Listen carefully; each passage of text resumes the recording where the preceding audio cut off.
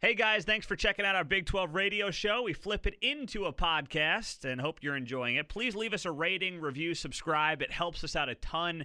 And I'll send you a free koozie, Heartland College Sports koozie, if you leave a rating and review and email it to me, a screenshot, to Pete Mundo, M-U-N-D-O, at heartlandcollegesports.com. Thanks, guys. Have a great week. We'll talk to you soon.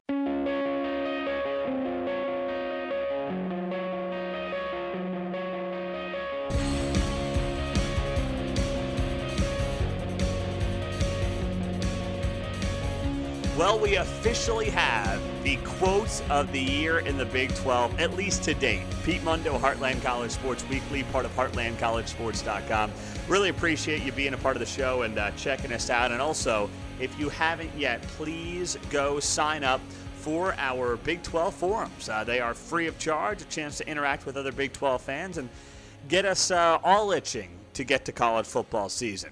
So, the quote from Gordon Gee, who's the West Virginia president, is as good as it gets. First off, if you'd missed the news late last week, the Big 12 is in very good shape financially. They have distributed $38.8 million to each of their schools, up from $36.5 million last season.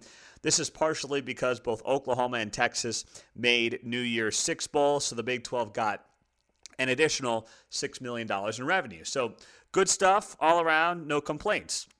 But the quote from Gordon Gee that was just fantastic was as follows. He said, quote, "Money is not the most important thing, but it's certainly ahead of what's in second place." And I just love that because there was a good article written by Chuck Carlton of the Dallas Morning News, and he talked about how, Bob Bowlesby said it's not all about the money, and I'll get to that more here coming up. But let's not kid ourselves. The stability that the Big 12 has at the present time is in large part because of the money that is coming in.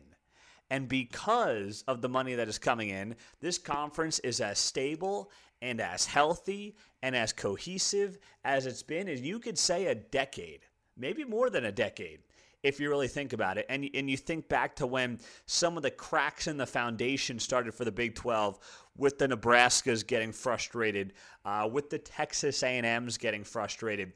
You can go back 10 years to when that started.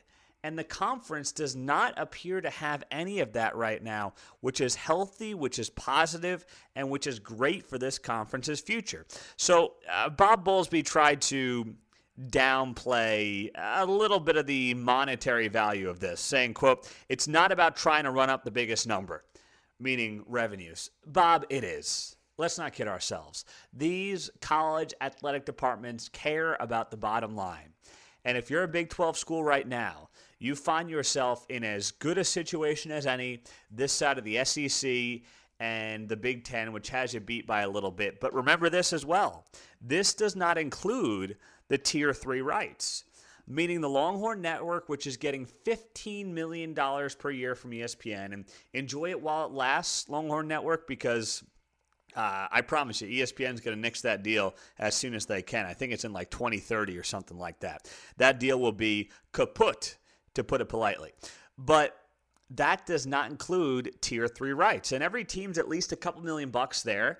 I think OU's in the 5, 6, 7 range. And then Texas is up around $15 million for the Longhorn Network. So Texas is raking in just shy of $54 million in its TV rights. That is a massive number and more than any other school in America. That's the reality of what these numbers are. Now, Gordon Gee has said that by the time the Big 12's TV contract with ESPN and Fox expires in 2024-2025, the revenue distribution could hit $44 to $45 million, up from the just shy of $39 million they've hit this year. That is incredible when you think about where this conference was. And while you look at the concerns this conference has had lately from expansion, thank goodness they did not expand. Seriously, thank goodness they did not expand. to a football title game. Great idea to add that. Pulls in another $30 million. Make sure that a team like OU gets in the college football playoff each of the past 2 years. And now to a quasi-ish conference network that they have. The Big 12 finds itself in as good a spot as you could have hoped for 5 or 6 years ago. And a lot of that is because of Bob Bowlesby. I know we rag on, I don't want to say rag on Bob Bowlesby, but, he's kind of easy to goof on. He's not overly charismatic at times. He's better one-on-one. He's not a great soundbite for the media. But you know what? He is steered this ship in the right direction. He has taken this thing and he has solidified it, and he has made sure that this conference is as healthy as it's been in a very long time. And that's a kudos to him, but it's also a kudos to the presidents around the Big 12. Gordon Gee, who is now basically in charge of all the presidents across the Big 12 conference, a much better fit than David Boren for Oklahoma, who was always trying to look at it from his own perspective and say, well, what does this mean for OU? Maybe OU's going to leave the Big 12. We might threaten the lead because we're OU, and I love OU. But I hated how Boren played that game where it was more about him and his school than it was about the conference. And Gordon Gee, who's been around the block, places like Vanderbilt all over the country, he is as respected as it gets in the industry. And he's also at a school in West Virginia that knows, it could easily be in the American Athletic Conference, making a few $1 million a year instead of the $38 and $39 million a year. He has far more incentive to work across this conference and make sure all these schools, from the presidents to the athletic directors to everybody else, are on the same page. And that is what you need in these jobs. So I'm glad that Gee is kind of part of this whole thing now from a leadership perspective in the Big 12. It's great for the conference. And, I hope this team of Bob Bowlesby is around for a long time because, to his credit, he's done a good job. I want Bowlesby there in 2025 when these next rounds of the negotiations are going on. I want him to be part of that. I don't want to go back to the days of Dan Beebe, who was a disaster and a half, and you could single-handedly almost put the entire conference blowing up on the shoulders of Dan Beebe. I don't want that, and I know many fans don't want that, because if the Big 12 ever were to blow up, guess what?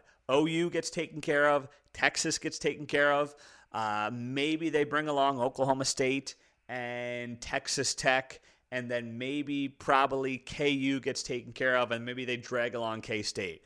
But if you're a TCU, if you're a Baylor fan, if you're a West Virginia fan, if you're an Iowa State fan, you do not want to see this conference go anywhere. Now, this brings up something else that Bowlesby talked about here in the wake of this great news that the Big 12 is bringing in $39 million per team before Tier 3 rights.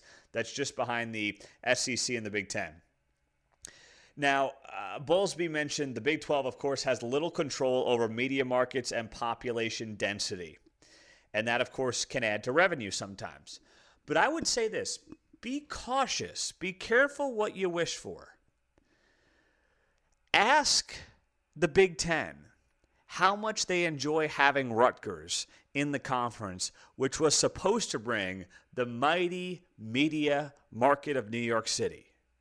The answer is, I have a feeling, I have a hunch that Jim Delaney, the Big Ten commissioner, and anybody else, you put a couple of drinks in them, and they would admit right away they regret like crazy having to add Rutgers. And it was Jim Delaney's idea because he wanted all the big media markets. Even though if you go to New York for 18 seconds, you'll realize nobody cares about Rutgers. And this is coming from somebody who lived in New York for the past 5 years, working for Fox and CBS and other places. Now, of course, I'm in Kansas City. But no one cares about Rutgers. Rutgers graduates barely care about Rutgers athletics. Expanding into a media market for the sake of it does not make any sense. The best college sports market in America, college football in particular, is Birmingham, Alabama. You'll have over 50% of people in Birmingham watch Alabama football games. I'd rather, and I'm not saying expansion is coming anytime soon. I think the Big 12 is in great shape, and maybe something happens the next round of TV negotiations. I hope it doesn't. I love where this conference is right now. Round robin in football, double round robin in basketball. I love it all. But if you are going to have this conversation, don't worry about media markets. Worry about quality of the market over the quantity. How many people are in the market? The major media markets in this country do not care about college football. From New York to Los Angeles to Chicago. Chicago, maybe you get a little more into the Big Ten territory there, just a hair. Philadelphia doesn't care. Boston doesn't care. These places are not college football factories. So don't try to pigeonhole your way into them. It makes no sense to do it. So I would just caution. I'm not saying Bowlesby's implying any of that, but he did note this past week that he talked about how the Big 12 has little control over media markets and population density. You've got a good stronghold in the Dallas-Fort Worth area. You have a stronghold in the Oklahoma City market, Kansas City market. I wish you still had Mizzou, but you still have a good situation there in the Kansas City market. I wish Houston was less SEC-based now than it is. I wish that was more of a Big 12 stronghold, which is why 2 years ago I proposed the idea of if you were going to expand, I would try to lock down the state of Texas. That would mean adding Houston, and that would mean adding SMU. And I know some of you might think that's crazy, but that was the direction I was willing to go at that time if you forced me into expansion. Lock down the state of Texas and go about it that way. That's what I would have done. But once again, I'm glad that expansion was not ultimately the decision that the Big 12 came down to. So it's a great week for the Big 12. It came down last Friday. It was a Friday news dump in many ways. So I just wanted to make sure if you're a Big 12 fan, you understand the importance of this, how big of a deal this is, and how healthy this conference is. And it continues to get healthier over the past few years as it gets back to where it was, 10 plus years ago now, when it was arguably the premier conference in America. Don't forget, the SEC 15 years ago, you had Florida kind of making its run under Urban Meyer, but Alabama and Nick Saban were nowhere on the radar at that point. It was the Big 12, and then maybe the Big 10, and then, factor in the SEC. I don't know if we're going back there, but I'll tell you what, this conference is in great shape. Pete Mundo, Heartland College Sports Weekly, part of HeartlandCollegeSports.com. Coming up, we've got some kickoff times announced, and also maybe, just maybe, the site of our first Heartland College Sports tailgate of the 2019 season. We'll tell you what that could be coming up next here on Heartland College Sports Weekly.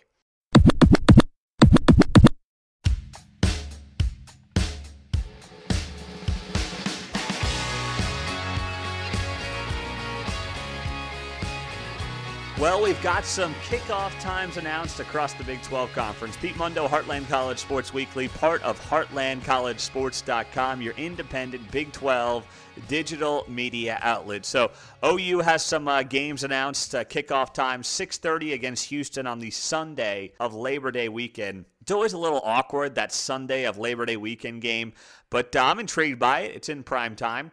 2 weeks later, they will have UCLA at 7 o'clock on the road, of course. And then, no shocker here, the Red River rivalry will kick off at 11 o'clock on October 12th. So not a stunner there in any way, shape, or form to be expected with the early kickoff. So we don't have any of those hooligans on either side of the aisle getting too hammered and giving each other a hard time. So early kickoff there. Also, Iowa State, Iowa announced a kickoff at 3 o'clock. Now, I got to be honest, that is a game. I said this to Iowa State fans, and I've been saying it for months. I will be up in Ames at some point this fall. I promised you for many months I will. The game against the Hawkeyes is set for September 14th. It's a 3 o'clock kick. That works out very well for me. I'm based in Kansas City. I told them I couldn't do an 11 a.m. because I can't do a proper tailgate. I got to leave at 4 in the morning to get there by a decent hour for a tailgate, and that's just not going to happen. So, September 14th, 3 o'clock.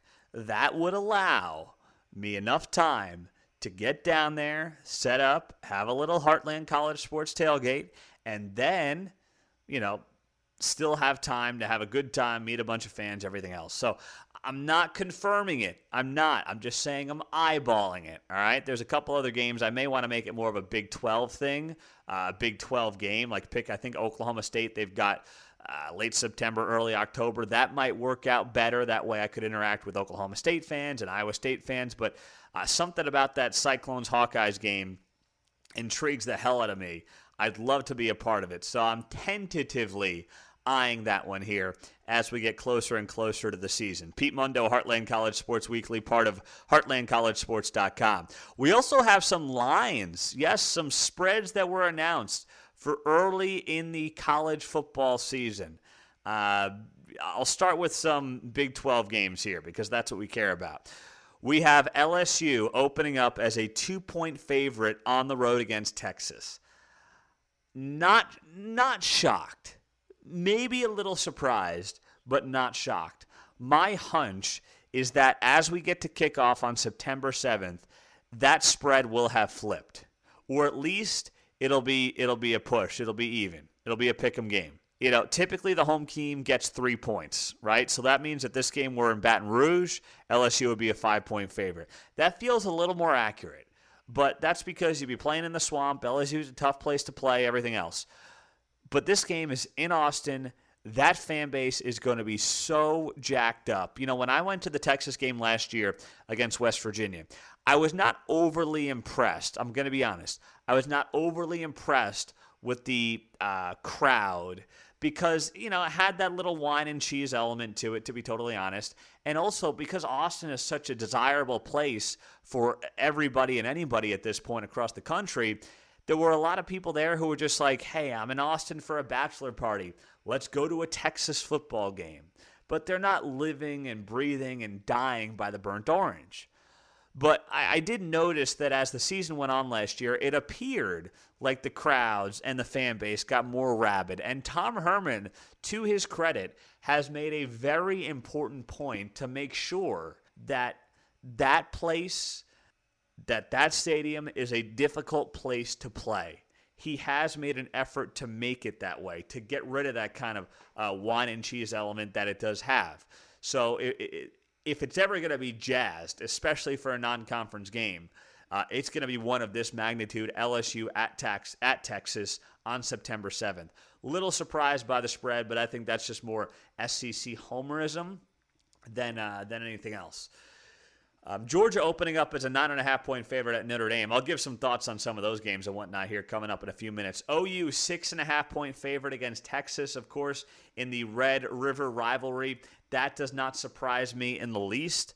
I think that, you look at that game and I get while Texas has the quarterback coming back, Oklahoma's bringing in a new guy. I still would say that at this point, Oklahoma should be a favorite. You want to argue that 6.5 is too much? Okay, I could buy 4 or 5 at this point, but I'm definitely not surprised that OU is the favorite in this game. And that could be obviously a rematch of the Big 12 title game. In fact, it will be a preview in terms of what the preseason polls are like. I promise you, it's probably going to be OU Texas in the preseason polls for the Big 12. The question is, who could potentially crash that party? And that's where you get into the conversation of teams like Baylor, like Iowa State. Maybe a TCU works its way back into the mix. That's where that conversation then begins from there. So some other games across the college football landscape. Poor Texas A&M opening up as a 17.5-point dog against Clemson. My, oh my, those Aggies. They just thought they'd leave the Big 12 and start rolling right through the SEC, and they would get out of Texas's shadow, and everybody would care about them, and they'd be winning conference championships and national championships. They stink. Jimbo Fisher, God bless him, but, geez, there is no team, there is no program in this country that I can't stand more than Texas A&M. And just the arrogance, the snottiness that reeks out of a program that has zero success to show for itself is it's unfathomable when you think about it. To be that to lack that much self-awareness to the point where you think you are a major player. Keep throwing money at stuff, and it just doesn't work for you at Texas A&M. I'm sorry, it doesn't. So I'm really disappointed there that A&M is a 17.5-point favorite, and I hope you sense my sarcasm rolling out on that. Alabama's opened up as a 16-point favorite against LSU on November 9th. What does that tell you? Tells you that Alabama, once again, going to be a favorite to get into the college football playoff, to win the national championship. No shocker there. Tua, if he leads them to a Heisman Trophy, to a national championship, to the number one pick in the NFL draft next year, which he probably already is the favorite to be, I don't want to say ho-hum.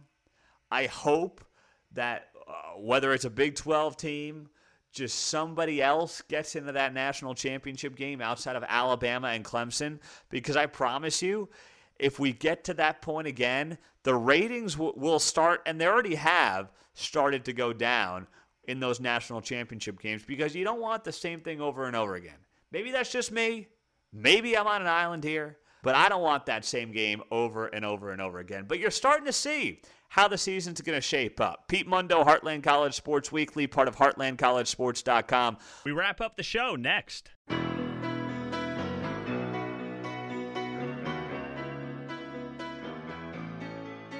So in thinking back to the conversation that I was having with Derek Duke earlier in the show, and which coach he's most intrigued by in the Big 12 of the four new head coaches, Chris Klieman, Les Miles, Matt Wells, and then, of course, Neil Brown at West Virginia. I keep thinking this over the past month, and he's a guy that I've spoken with and talked to, but I am optimistic about him. I have no idea what Matt Wells is going to bring to the table. Not a damn clue. And that's not a bad thing. That's not a knock on the guy. I just, I don't know what to make of the time at Utah State that had some ups and downs. I'm not there, obviously, in Lubbock to get a pulse of him and his style. Admittedly, I'm not there. That's why I try to bring people on who do have that insight for you here on the show. But I just don't know. Either this is going to be Chris Beard 2.0, and it's going to be back to the heydays of Mike Leach and Michael Crabtree and slinging it around, not literally that much, but in terms of winning games and having that type of success. Or it's going to be like, wow, what a bad call this was by Kirby Hocutt. I'm not predicting either or. I don't know. I'm optimistic. I feel good about it. But I just kept thinking about it the last few weeks, and it's like, and we're not going to get the full answer, of course, this year, but it is fascinating to me to see how this unfolds with Matt Wells and the Texas Tech Red Raiders, not just this season, but moving forward. And the fact that Alan Bowman is there, the fact that he decided not to transfer, that's a great leg up for a guy like Matt Wells as he starts his first job as the head coach of a Power 5 program. It's going to be very interesting. In the meantime, is that Texas hype already starting to build? The answer is yes. I will say this time it at least is somewhat warranted and understandable. So there's been a lot written here this time of year when writers across the country are looking for something to talk about. There was a headline with Dennis Dodd of CBS Sports, and the headline was, Texas is back, ... to being confident, and that's good enough for Tom Herman right now.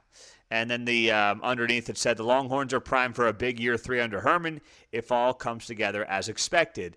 And the article goes through Sam Ehlinger, who after, of course, they beat Georgia in that Sugar Bowl, told Holly Road, told the nation, Longhorn Nation, we're back. And Tom Herman cited how he was kind of bothered by it. Herman said in the article, quote, I don't know that annoyed is the right word. I don't get it. I don't understand the definition because it's defined by other people. We define our success internally. Well, that's great that Tom Herman thinks that, and it's a very coachy answer. But here's the deal. You got to win at Texas. Nobody cares. I saw Texas tweeted over the weekend. They had the highest GPA of, any Texas team in X amount of years, whatever it might have been. I got to find it. I'll pull it up here for you really quickly because I thought it was interesting. More than football, highest semester GPA in team history, 2.89. That's great. But in the end, you know and I know, if Texas football coaches don't win, nobody cares how high your GPA is for the team. No one gives a rip. It's been that way since the beginning of time. Nothing is going to change on that front. But the hype train is building. At least it is fairly warranted, I'll say that. You know, they get to the Big 12 championship game last year. They have a nice bounce back. But I just wonder whether or not this is setting up Texas for a letdown season. And by that I mean, if you go through the schedule last year, you know, they had that brutal loss again to Maryland. Hey, thank God Texas is not playing Maryland this year, right? I mean, that's a relief. Oh, geez, who thought I'd be saying that?